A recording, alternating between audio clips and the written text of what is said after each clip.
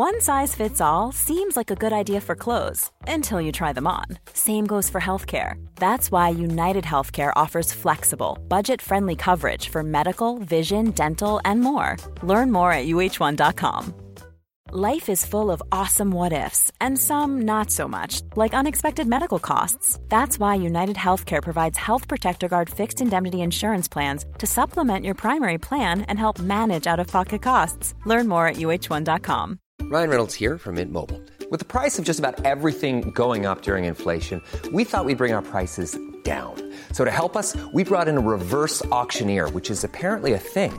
Mint Mobile Unlimited Premium Wireless. How to get 30, 30, bit to get 30, bit to get 20, 20, 20, bit to get 20, 20, bit to get 15, 15, 15, 15, just $15 a month? Sold! Give it a try at mintmobile.com/switch. $45 up front for 3 months plus taxes and fees. Promo rate for new customers for limited time. Unlimited more than 40 gigabytes per month. Slows full terms at mintmobile.com.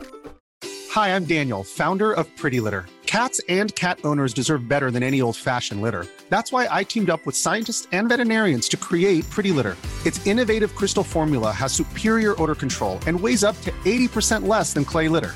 Pretty Litter even monitors health by changing colors to help detect early signs of potential illness. It's the world's smartest kitty litter. Go to prettylitter.com and use code ACAST for 20% off your first order and a free cat toy. Terms and conditions apply. See site for details.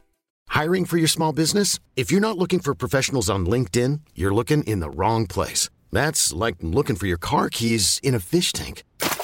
LinkedIn helps you hire professionals you can't find anywhere else, even those who aren't actively searching for a new job but might be open to the perfect role. In a given month, over 70% of LinkedIn users don't even visit other leading job sites. So start looking in the right place. With LinkedIn, you can hire professionals like a professional. Post your free job on linkedin.com/achieve today. Quality sleep is essential. That's why the Sleep Number Smart Bed is designed for your ever-evolving sleep needs. Need a bed that's firmer or softer on either side? Helps you sleep at a comfortable temperature? Sleep Number Smart Beds let you individualize your comfort, so you sleep better together. J.D. Power ranks Sleep Number number 1 in customer satisfaction with mattresses purchased in-store. And now, save 50% on the Sleep Number Limited Edition Smart Bed for a limited time. For J.D. Power 2023 award information, visit jdpower.com/awards. Only at a Sleep Number store or sleepnumber.com. The following is a presentation of Morning Drive Media.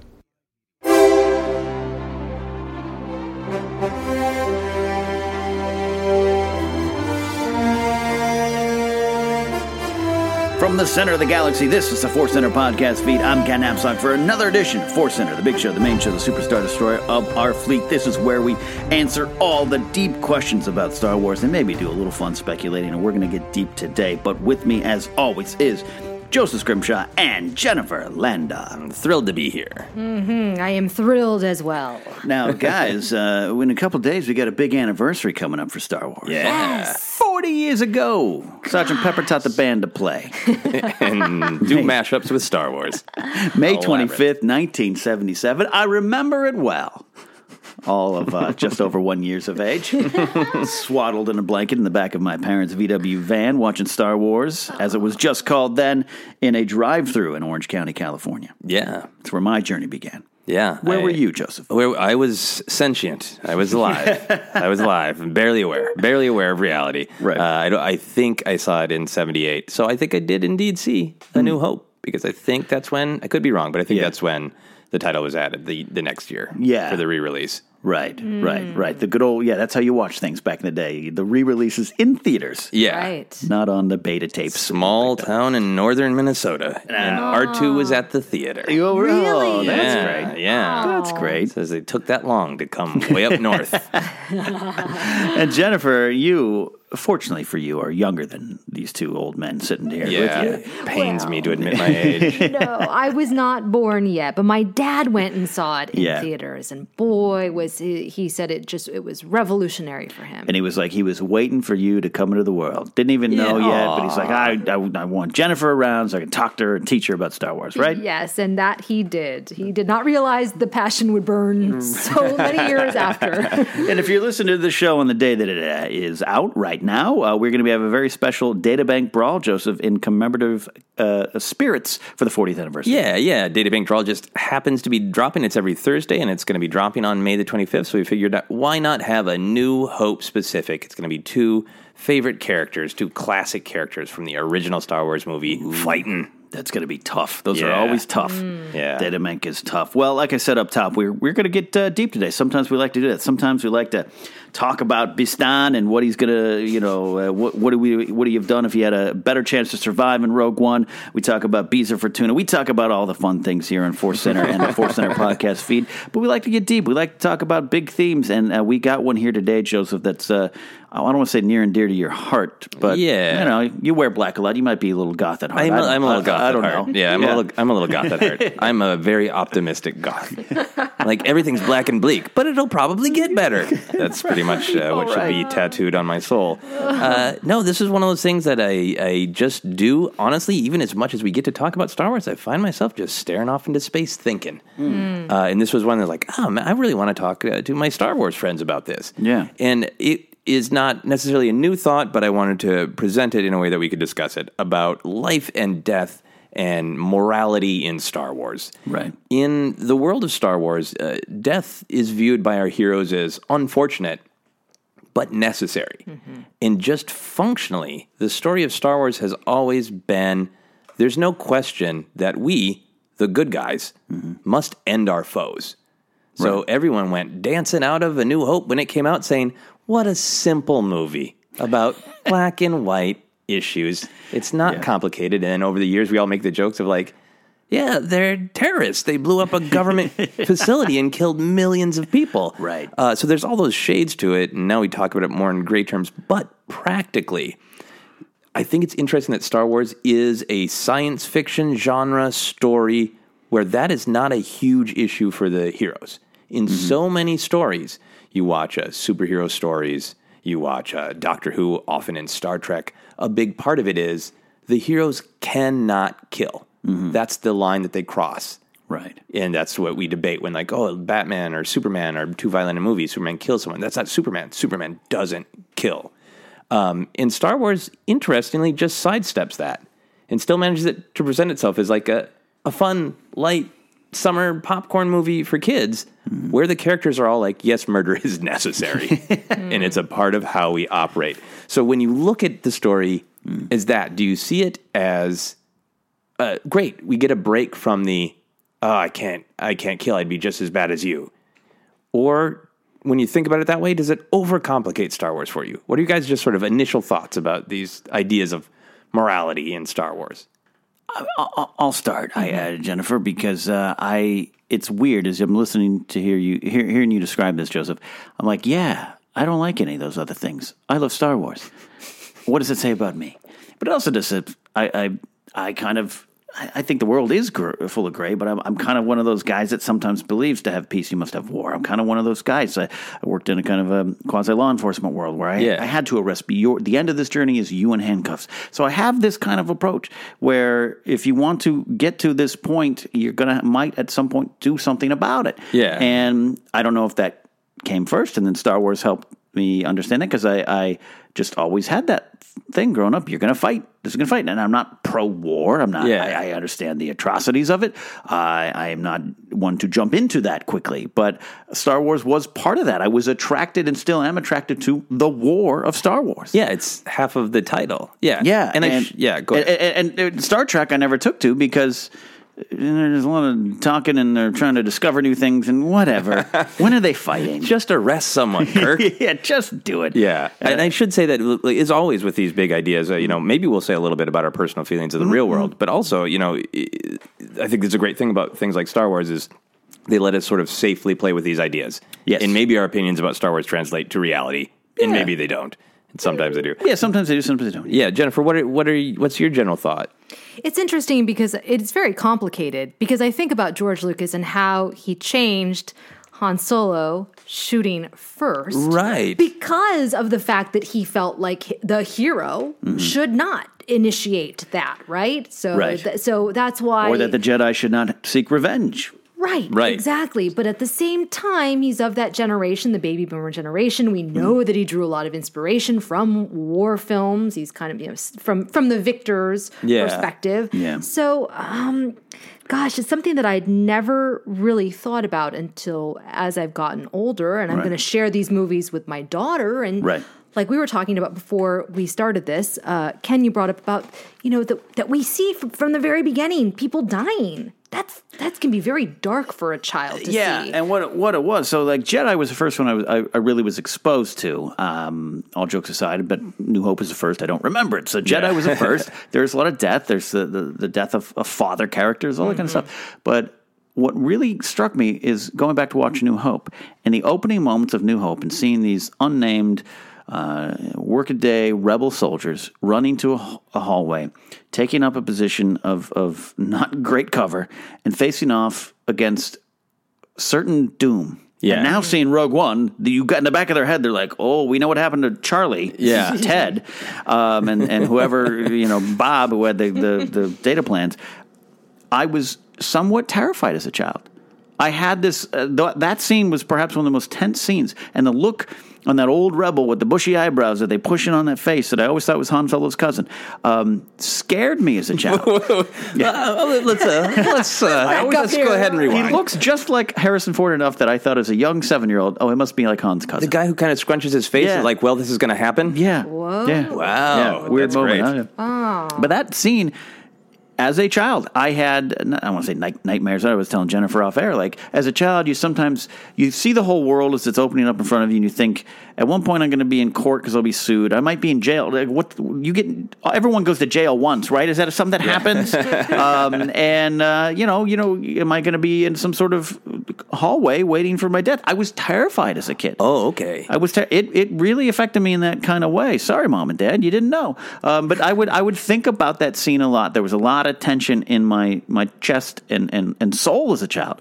watching these soldiers have to face off against someone who I knew, because I'd seen Jedi, was this big, bad, powerful, evil creature. Right. So as soon as you saw him, you're like, guys, it's over. It's over. And to feel what is it like to know that you're kind of sacrificing yourself for what? A little tiny ship with some droids? Yeah. So it's big stuff. Star Wars has that big stuff. And as a child, and Jennifer's like, my child is never going to watch Star Wars. But is this kind of development as a child that you begin to realize, there are bigger things in me. There are greater threats. My daughter is just experiencing this right now, where she's like, I scared.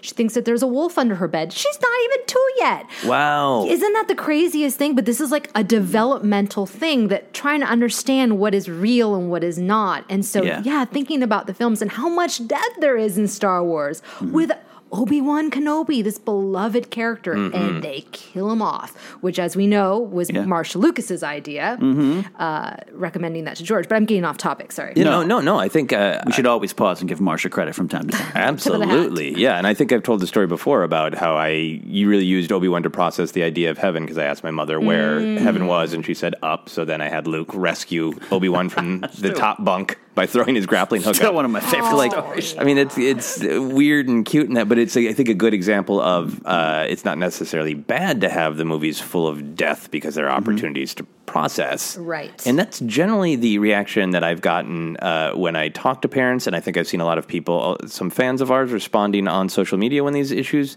come up, that Star Wars seems to be in this special place where maybe because it's beloved, or maybe because of the way it handles death and morality, that I have heard anecdotally from a lot of parents that, it's an opportunity to discuss. Right. It's a way to present it. Do you feel that way, Jennifer, when you're thinking of preparing your daughter for being old enough to understand what's happening in the movies? Absolutely. And I think the notion of the Force, and that we see Obi-Wan later on, and even though Yoda dies, we see all these characters come back at the Ewok Jamboree, like that they're still there, they're not totally gone. So it's kind of a way, like you're talking about, this notion of heaven. It's like, it's okay, our heroes are still around, even though they're not. Yeah.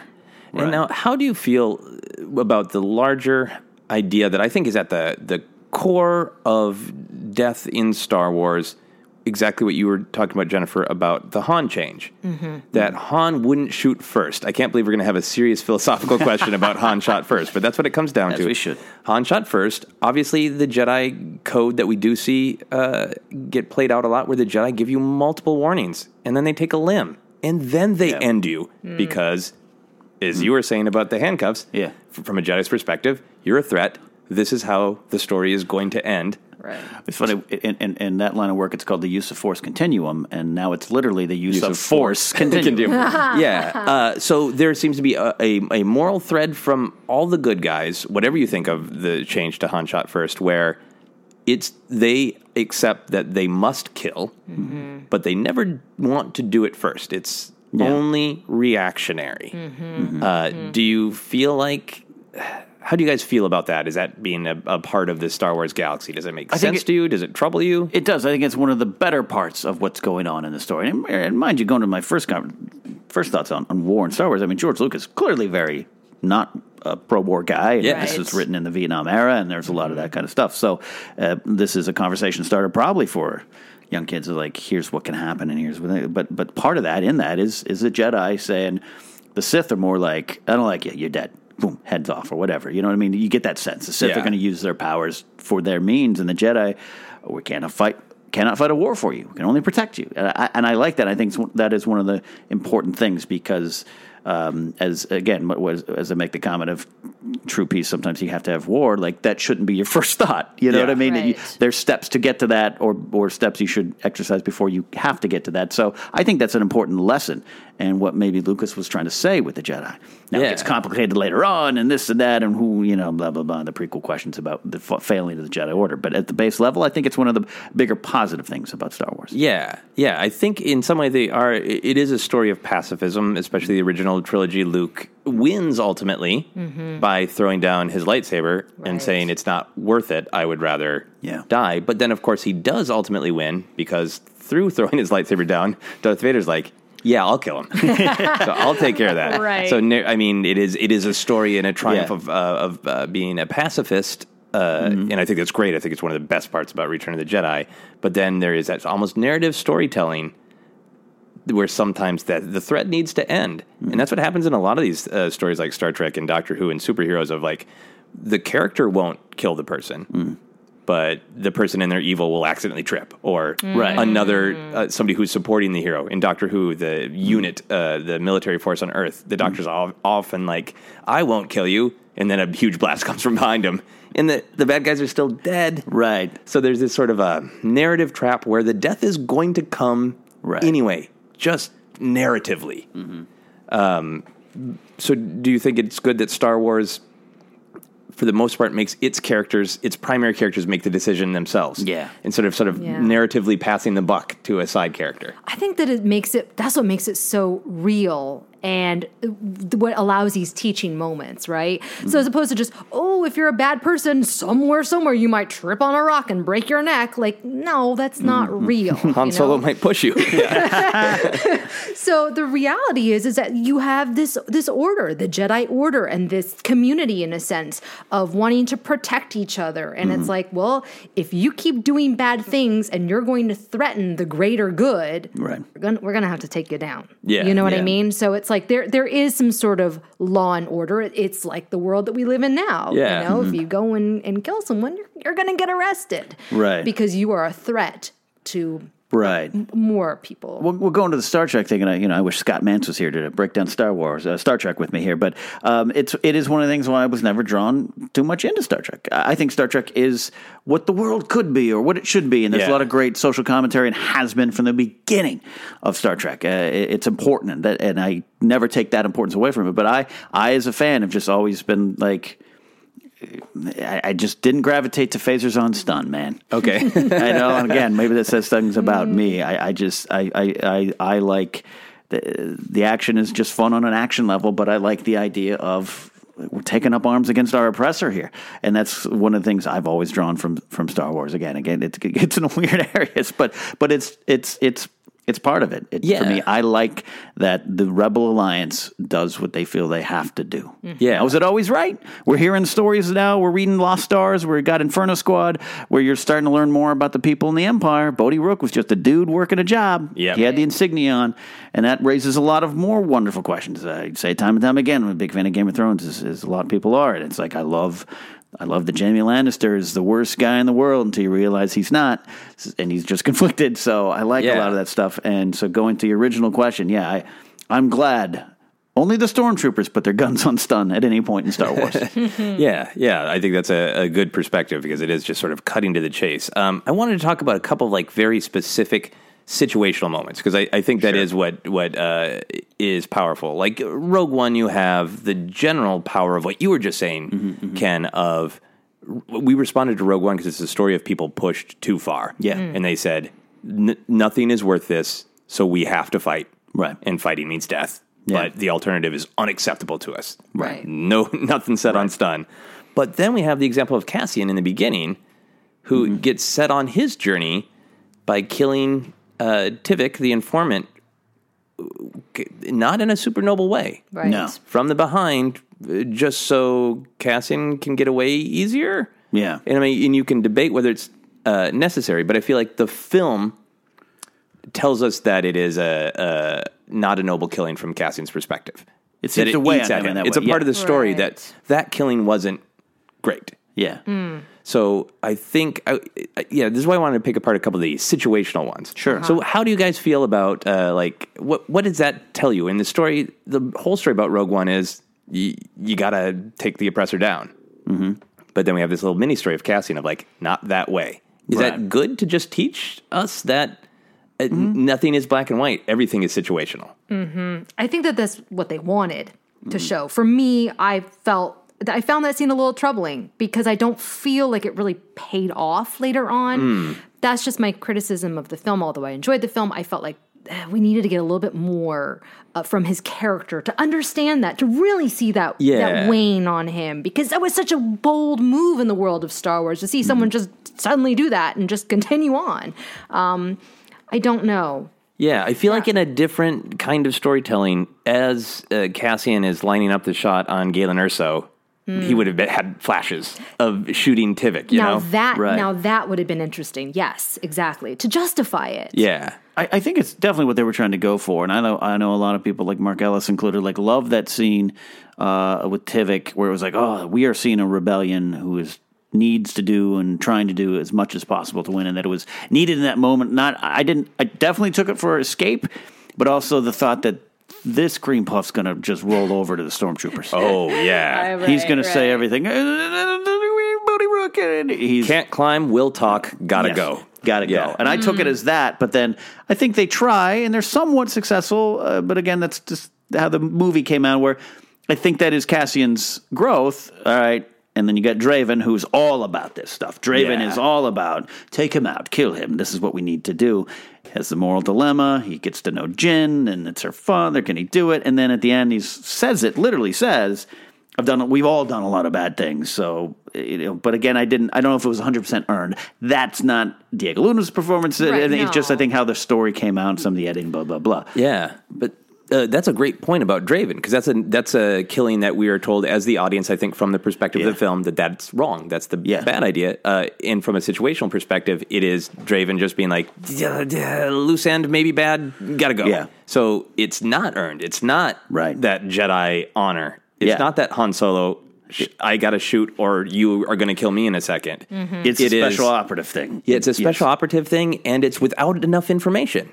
Yes. Right? He doesn't have the information to make that call. So we as the audience are presented as that's a bad killing. And just within story, but pertaining to this conversation, it's like Draven is he is known for that. He is that kind of, his wing of the Alliance and the intelligence wing is that they're kind of the hotheads that want to go do that kind of stuff. And not in the way Radis does. Yeah. Which, everyone knows my thoughts on that. But it's like that because the Rebel Alliance was not completely allianced at that point. Draven was not that much different from Saw in a way. And again, Saw is someone who was like, screw this, we're blowing people up. Right. And that's another dichotomy to Rogue One. So Rogue One presented a lot of interesting things. It just might have been execution, no pun intended, of how it played out and stuff. Right. But again, Draven is certainly not. Yeah. You just take him out. Did the Draven part of the story, was that emotionally effective to you, Jennifer, where you were, because it was emotionally effective to me, where I was like, screw you, Draven, don't shoot.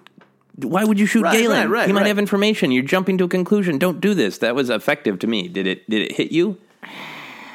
You know, I gotta think about it more. I feel like I understand what they were trying to present with these things. I feel like they're trying to present, this is war and things are happening and, there's stakes and a lot of gray areas. Mm-hmm, sure.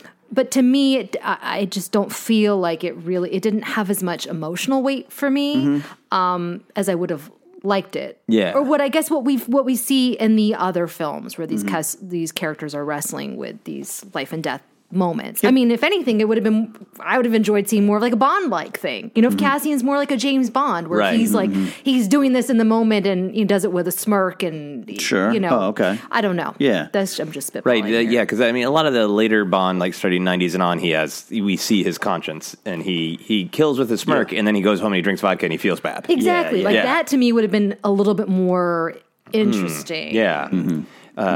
You're Radis love, and we all love Radis and what he represents in Rogue One. But that's making me really think about another sort of situational aspect that plays out in Rogue One, where the spy killing feels awful to them because it is quiet, it's on the down low, it's dubious, it's up to every person in the moment. But then when Radis puts his flipper down and says no, he truly starts the Galactic Civil War. He does, and then it's like it's spoken. And then it's out of the conflict is out of the dark, and it's more getting to, well, it's war. You did this. We are saying this is unacceptable. Right. You said no. We're just going to put our boot on your throat. Right. So now we are going to rise up. We're not going to kill you in the shadows. We're going to state we're coming for you. Right. And I think Radis would have not had Galen killed. I think would have bring him in for questioning. Yeah. Because that's the kind of, when Draven's more the guy like, figure it out. Kill him and it's one down. Which is why I think I like Radis a little bit more. I understand the Draven character a little bit. But I think it is an important moment. It is the we're not just going to get you before you get us, because that's dangerous. Yeah. But it is this is the break. You cannot go back from this point. And why do we've been prepared for this? This is the time. Now is the time. Obi-Wan says it on Utapau. If you have warriors, now is the time. Yeah. That's what I'm drawn to so much for that character. That it is out of the shadows. That it's no longer a game of trying to stop this in some different ways. It is, we have to stop this in this giant way. Yeah. Yeah. Mm-hmm. And that ties directly into what we see in the original trilogy, of course, that the war has begun. Right. Yeah. I also wanted to bring up from like a situational perspective, because it's a thing we touched on in a recent episode about the mirroring in Revenge of the Sith of two different characters saying to Anakin, too dangerous to be kept alive. Yeah. So we have the situation where Anakin has cut Dooku's hands off, and then has the opportunity to kill him or not. And of course, Palpatine wants him to, says he's too dangerous to live. And we represented that as like, well, that's clearly evil. Yeah. That's Anakin's first step into doing killing for the Emperor, the soon-to-be Emperor. And then we have the reverse where Mace Windu has Palpatine pinned. Anakin wants to keep him alive to save Padme. And Mace Windu says the exact same line of he's too dangerous to keep alive. And the film kind of wants us to see those two moments as different, but also wants us to see how Anakin could see them as the exact same thing. Which one is right? Yeah. Which one is right? We're informed that Mace might have been right because of what we know, but in that very moment, which one is right? And how can you argue for either one? Or how could, taking Palpatine in, arresting him, do you think shackles would have kept him? No. No. At this point, what was revealed? I don't know, Jennifer. That is a great question. That's why I think the prequels does so well. Yeah. Is really kind of playing in that area of, well, from this point of view, it does seem right. So but this is Anakin's story, so you can see how he would be a little confused by what he's witnessing. Yeah. But yeah, I mean, as we've talked about, this is from the Jedi point of view. So, of course, they're the good guys. They're always doing the right thing. We have to assume. And every villain is their hero in their own story. Yeah. Exactly. Yeah, I think it for me in Revenge of the Sith, it comes down to the have to. Like, Dooku what Anakin is saying is like, I should arrest him. That's what the Jedi do. Mm-hmm. And the Jedi wouldn't complain if Anakin had not subdued him, because it's not like Obi-Wan got back to Coruscant. It's like, hey, I cut Darth Maul in half. And they're like, why didn't you arrest both parts? You know, like, they're just like, you took out a Sith Lord. Great. I'm sure it had to be done. Yeah. Mm-hmm. But I think for Anakin, it was very situational. Like, I cut off his hands. Yeah. He can't shoot Force lightning out of his stumps. That we know of. Yeah. Maybe he's got Force foot lightning. But I think I think Lucas was trying to present, like, he's defeated. Yeah. You truly don't have to. Right. The way Obi-Wan had to kill Darth Maul or be killed himself. Or Mace, yeah. And so we're presented like, the Jedi only kill when they have to, and Anakin doesn't have to. It would just feel really good.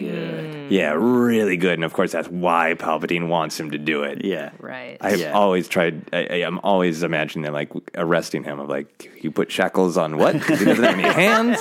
So how do you do that? So then I think the question becomes, in Mace Windu's mind, in that moment, does Mace Windu truly believe Palpatine is so powerful, if I try to bind him, he's going to escape? Yeah. He just slaughtered 3 Jedi Masters. Right. He's going to kill me. He's going to kill you, Anakin. Truly, if I don't stab him this second, we're both going to die. Yeah. Or is Mace coming from a perspective of, I put the threat down before the threat gets too bad? Yeah. I mean, and Mace has been right all along. So I tend to go with his thoughts, his direction there. I think, again, it's so hard to separate because we know who the Emperor is. Yeah. We know what he does. Man, it's almost like those prequels got some depth to them, huh? It's almost like those prequels raised some questions. Yeah. But I think for me, just ultimately thinking about it on those levels, it makes me appreciate that the films take a responsibility toward life and death. It is not casual that when we have those central moments that are central to characters, that there is a thought given to them. Like, sure, a bunch of stormtroopers and a bunch of rebels shoot each other sometimes because it's called Star Wars. Yeah. Mm-hmm. But when it's these intimate, personal moments, there are codes, there are situations. So I think it lets us enjoy all this fun action, but it also lets us, if we want to dive into it, think about which character is right in which moment based on what moral code. Is there a real-world equivalent? Do I agree with it? Do I disagree with it? And I think it's one of the things that makes the films really rich. Yeah. I also just wanted to talk a little bit about generally how they handle life and death itself, like because we talked a little bit about the morality of ending existence. Right. Fun times. So there are the different ideas about life and death that the Sith it's claimed to be able to keep people alive after death. We never get to actually see it. Right. But it's unnatural. Right. And the Sith are like, great, 2 thumbs up on unnatural. I like that. 2 broken unnatural thumbs up at unnaturally keeping people alive. And then, of course, we learn that the Jedi discover the art of staying alive through the Force if they are selfless. So how do those ideas reflect on your own ideas about life and death? Like, certainly the Jedi say, death is natural. It's part of life. Mm-hmm. And then we're presented with 2 different ideas of like, well, keeping someone alive... that's unnatural because death is a natural part of life. Right. But if you can find a way to become shimmery and helpful to others, then it's okay to extend existence in this different way. I mean, that's amazingly tough and deep question. It ties to a lot of things. It's like I understand life is is what it is, and we got a certain finite amount of time. But I want cures, I want this, and you can give me a robot hand or something like that. I'm all on board. So I think I always interpret the Sith. It just was this. It was a power grab. Yeah.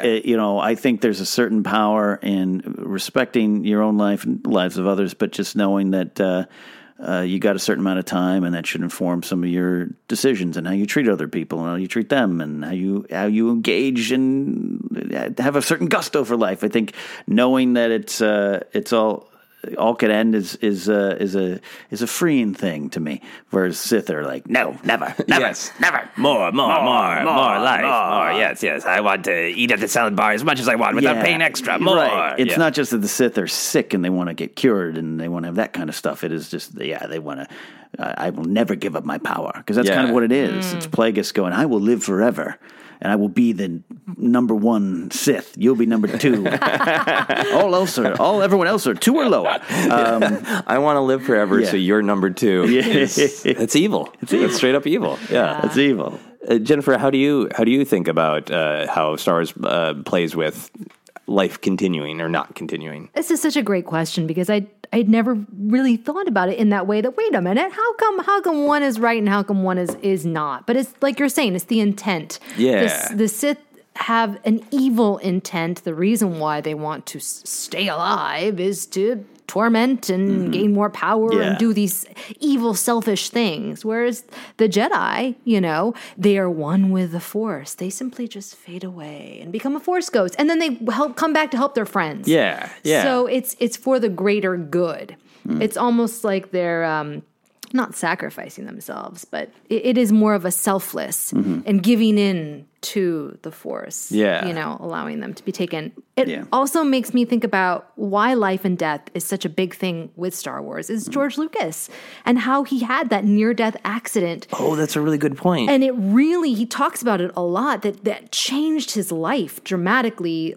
because he said from that point on, the way that he viewed life, he viewed it like he was living on borrowed time. And so I think that's another reason why he's constantly wrestling with these issues of life and death and what does this mean? And if you had the power to stay alive, would you? Or that even goes to a little bit of his attitude about the prequels of I need to finish this story. Yeah. And if he managed to retain from that life and death experience at such a young age in that car accident, right? Yeah, it was a car accident. He was 18. Jennifer Landa, the great Star Wars historian. That's great. It's true to bring up that perspective because it does all flow from George. Yeah. But if he came to the prequels with that sort of I kind of want to do this, I kind of don't want to do this, but life is finite and I want to finish this story and I'm just going to bear down and get through this. Right. Yes, and take these risks and be damned what anybody expects or wants. This is a story I want to tell. Yeah. And I want to make this Jar Jar character because I think it's great. I mean, I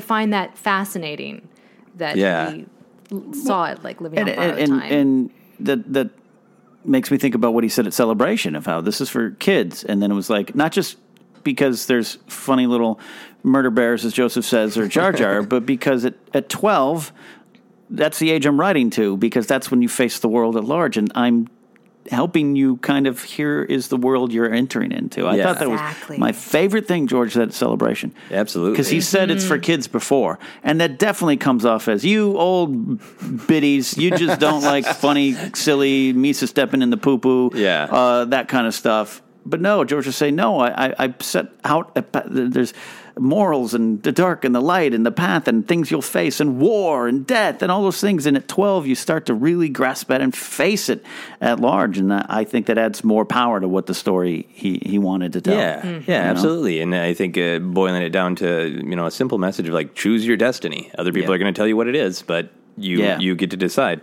I know there's been a bit of a heavier theme, so I wanted to end on a question that is hopefully a little bit lighter, a little bit more fun. I wanted to ask you guys, if you could become one with the Force, which you do by becoming selfless. And shimmery. Blue, shimmery, selfless, and you got to watch over someone, who would you want to watch over? What kind of advice would you pop in to give? Would you wait for important moments like, Luke, you got to go to Dagobah? Or would you be like, I watch these people prepare this sandwich at Jimmy John's? You don't want that sandwich. I see everything. You didn't see what that guy did with his hands before he made your number 8 Billy Club. Don't eat that. Oh, man.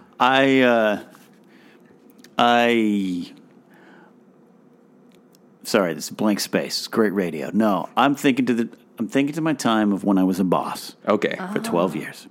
All right, and that's kind of a Force ghost because you're there.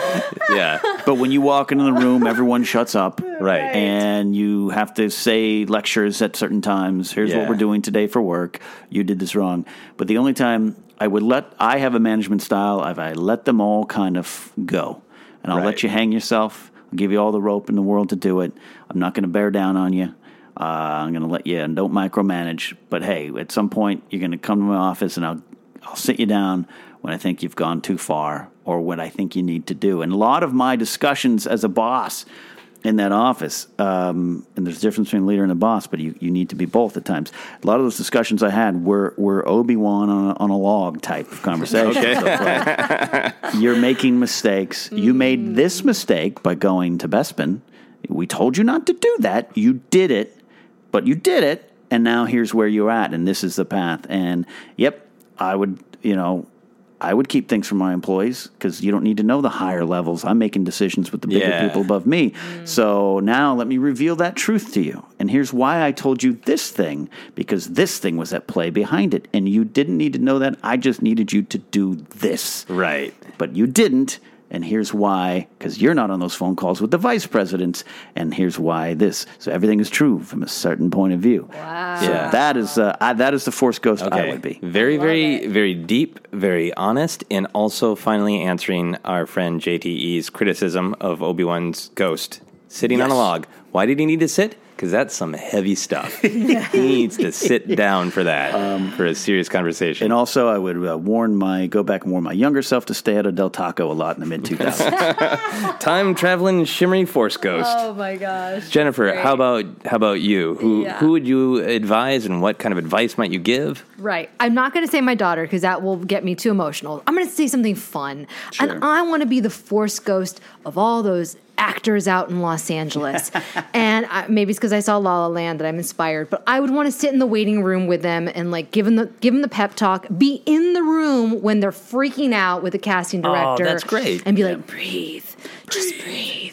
You got this. What do you feel? Remember your preparation. It's all right there. Oh, coaching them nice. through, and then when they got out, I'd be there to lift them up so they could face another day. Nice. You, Joseph? I think that I would want to appear to people that I know, maybe doing similar career stuff or maybe having relationship problems that I have faced, because I have found that one of the nice things about being older is when you have a younger friend who is going through something, and you can tell them your story in a way that's like, this is just my experience. Maybe your fate at these crossroads will be different. Yeah. But I was at these crossroads and I went left, and here's what happened to me. Yeah. And maybe if I can help you skip going left because you feel like going right is the right direction, I would love to be able to do that too. It would be a 2-time appearance. Every once in a while I would shimmer into existence. Yeah. And I would be like, if you'd like advice, let me know.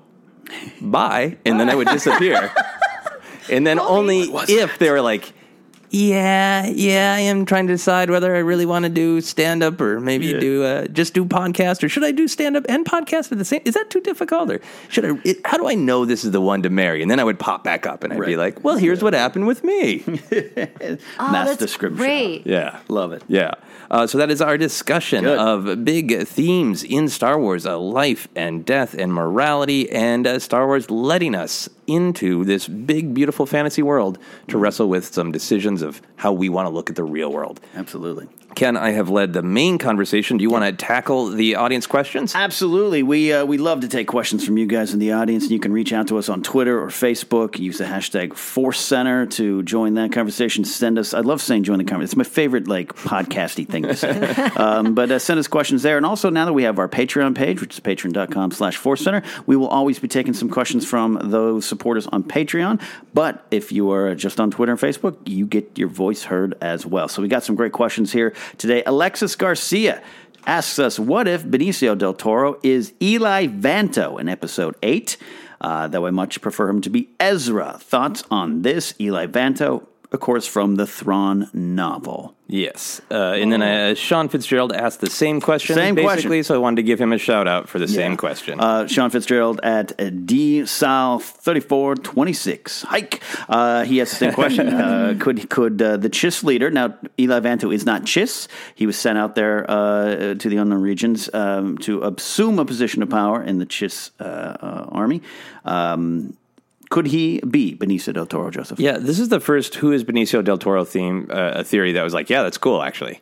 I really like that. Yes. It totally works for me. Yes. So if you haven't read and don't mind spoilers of the Thrawn book, is an associate of Thrawn who appears to be setting himself up to be the right age, the right place, the right time that Benicio del Toro might fit into the First Order. Oh. Yeah.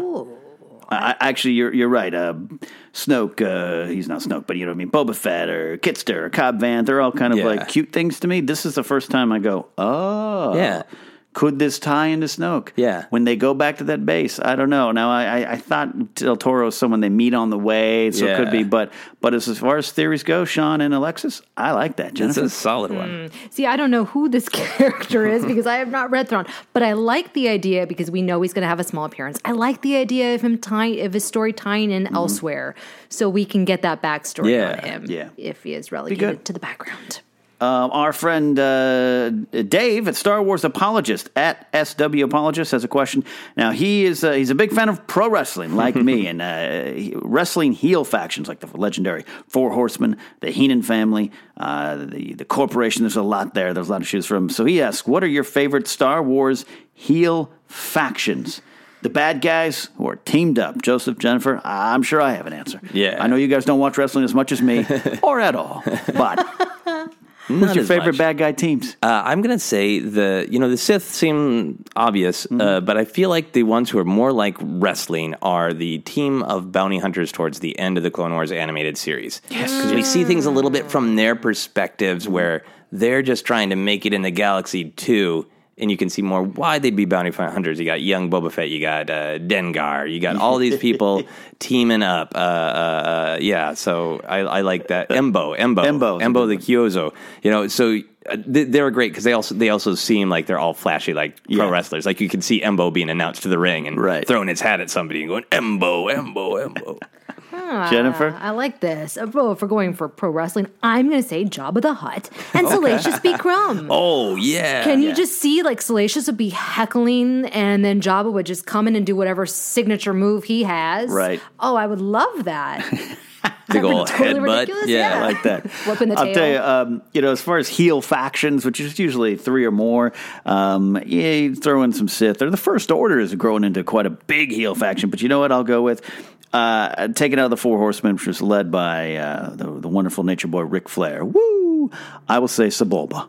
Sebulba was a pro wrestling type. Attitude, women around him, jet flying, profiling kind of lifestyle. You see him on posters everywhere else in the galaxy. I'm sure he's got an entourage with him. I'm sure he's got a number 2, a number 3, a number 4 man. Some point we just haven't seen him yet. So Sebulba is my pro wrestling heel and then faction of choice. Thanks for that wrestling question. Yeah. Finally got a Star Wars wrestling question. From there, we're going to go on to Patreon. This is from Nathan Furtado. He says, when do you think Disney will start expanding the timeline in the new canon? Things are getting very crowded in the years between The Phantom Menace and The Last Jedi, which is the reason I'm lukewarm about the Han Solo movie and hope they don't follow it up with Obi-Wan's standalone film. I'd love to see them go thousands of years in the past or the future and introduce an entirely new cast of characters unconnected to the current saga. This is from Patreon, so you see, you support us, you get in, and you can send us some very good, well-thought-out, deep questions. Joseph, I know this one's kind of close to your heart. Yeah. We've talked about this. Yeah. What do you think? I think that Lucasfilm is really aware of it, and I think that might be one of the things holding up the 2020 decisions. Mm-hmm. My big prediction is that we are going to get, in 2020, I think we're still going to get something like Obi-Wan or Boba Fett and the Bounty Hunter, something still tied to the original trilogy era, because I think when this sequel trilogy wraps up, I think the next trilogy of main films, Skywalker's saga, is going to be the Old Republic. Oh. I think they know that they have such... Why blow the Old Republic on a quick 2020 side movie? Right. Yeah. Why not use that to say, here's our whole next phase 2 of Lucasfilm Disney? Yeah, then maybe you go way in the future. Yeah. Maybe. I don't know. Jennifer? Yeah, I think it's coming. I think it's coming, Nathan, that we're really going to see them start to take even more risks. And it could be 2020, but certainly I think beyond. Yeah. TV series. I think we're going to get a Netflix series about bounty hunters. I don't know. I think that they're going to really, or who knows? Who knows where they're going to journey in the galaxy. Yeah. I love living in this timeline. I love living right where we're at. I'm okay with it, but I understand this question. I understand it being, crunched up and we have too many things overlapping. I make the jokes, but it's like we've talked about the Battle of Endor. Well, it's like, now we know Inferno Squad's there, Singer's there, Hera's there. There's a lot of things going on behind the trees we don't see, and that can get a little much. But at the same time, it can also be fun if it's done right. So I'm okay living in this era. I know we're going to get to the past. I want to get to the official past, meaning the canon word, but I want to see where we're at now and what they're doing. And I think we are definitely going to get there, and I'd like to see it on the big screen. I think an HBO type series, a Netflix series would make sense to me as well too. But I think you're right, Joseph. You could do that in 3 big movies, and maybe that spins off into more TV stuff. The future is interesting. I had this question posed to me about Game of Thrones and these spinoffs. We're all looking for these 4 spinoffs announced, and they're being developed as the past. There's so much of the past of Westeros that you can go to in Essos and all that stuff. But what if Arya goes west of West, which is what she kind of says she'll do and wants to do to Lady Crane? What if you get Arya 20 years from now and she's on the other side of the world and we learn about that? And that's interesting. I just don't think about those kind of things. Yeah. So Star Wars in the way future, that could be interesting. I could buy into that, Nathan. I think that's a great question. I think that's awesome.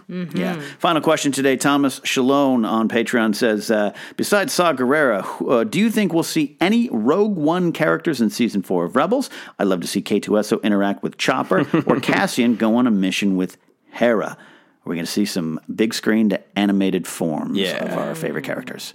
Yeah, I think we are. I would love to see Garvin Dave Drace, because he makes sense in the timeline. Yeah. And then there could be a whole episode about why his middle name is just Dave. It's one of my favorite things. And then just going off of what we were talking about actually earlier, I would love, like Jennifer was suggesting, to see some Cassian as spy. Yeah. Love to see the mission where he picks up K2SO, and I think that could be wrapped up into Rebels. Yeah. Help tell the story. I think that they're going to bring somebody exciting. K2SO, I think, would be really fun. Yeah. I think the humor that he brings, why not? So that's my vote. Yeah. Cassian's my... K2SO would be great. Cassian's my answer, too. I just want to see him in the Han Solo movie. I want to see Diego Luna get a chance to do it again on a big screen. Jyn would be fine, too, for me if she shows up in a Han Solo movie. But as it comes to Rebels, Cassian makes some sense. They're going to Yavin 4, so we're going to see some stuff there. But because of the time frame, because we might get the Emperor and all that kind of stuff, we've seen Tarkin in other forms. But you know what? Throw Galen Erso and Krennic in there. Oh, yeah. Oh, you know? Krennic. Maybe sweet Krennic action would be great. Yeah. Maybe something's going on there. Some sweet Krennic action, as Joseph says. I love that. But I think Cassian is still probably my number one answer as well. Yeah. Thanks for the question, Thomas. Thanks for the question, Nathan, and everyone else reaching out on Twitter and on Patreon. We really appreciate it. That is the show for the day.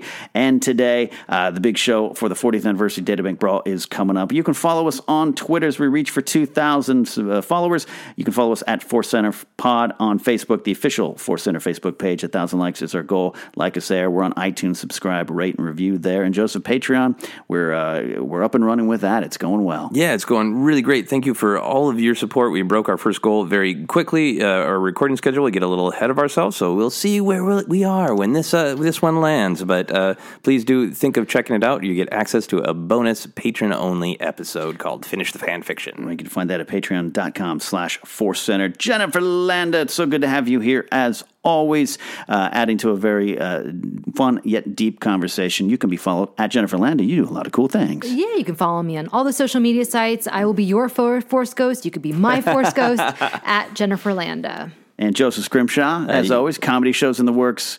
Funny things you can purchase, books you've written. You got a lot going on. Yeah, books, comedy albums. I do too much. I have problems. You can listen to podcasts. You can listen to me on Anchor. In particular, you can find all my stuff at josephscrimshaw.com. On Thursday, May 25th, I'm releasing a special episode of my podcast, Obsessed, that is specifically about New Hope for the 40th anniversary. So check that out. Absolutely. Follow me at Ken Napzok. And Daily Thrones is my show on Anchor. Headcanons is Joseph there. Get on the Anchor app. It's new, it's big, it's flashy. We love being a part of it. That is it for now. So for life, for death, and for all the characters who have gone into the great unknown in the Star Wars universe, that's the show for today. We'll see you. Bye.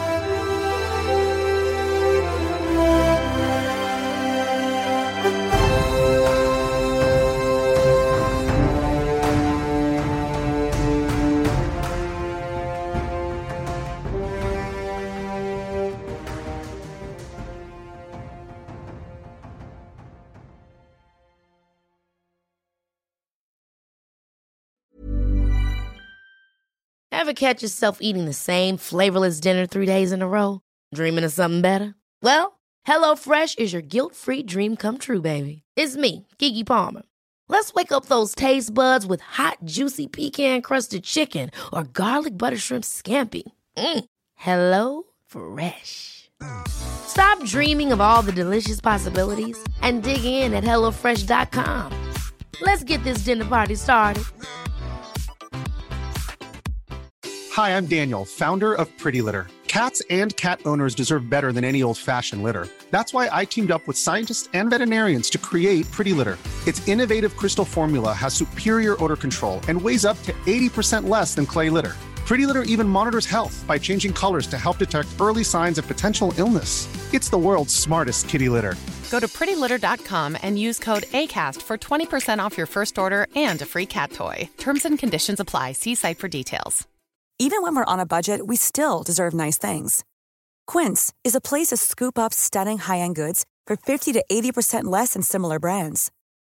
They have buttery soft cashmere sweaters starting at $50, luxurious Italian leather bags, and so much more.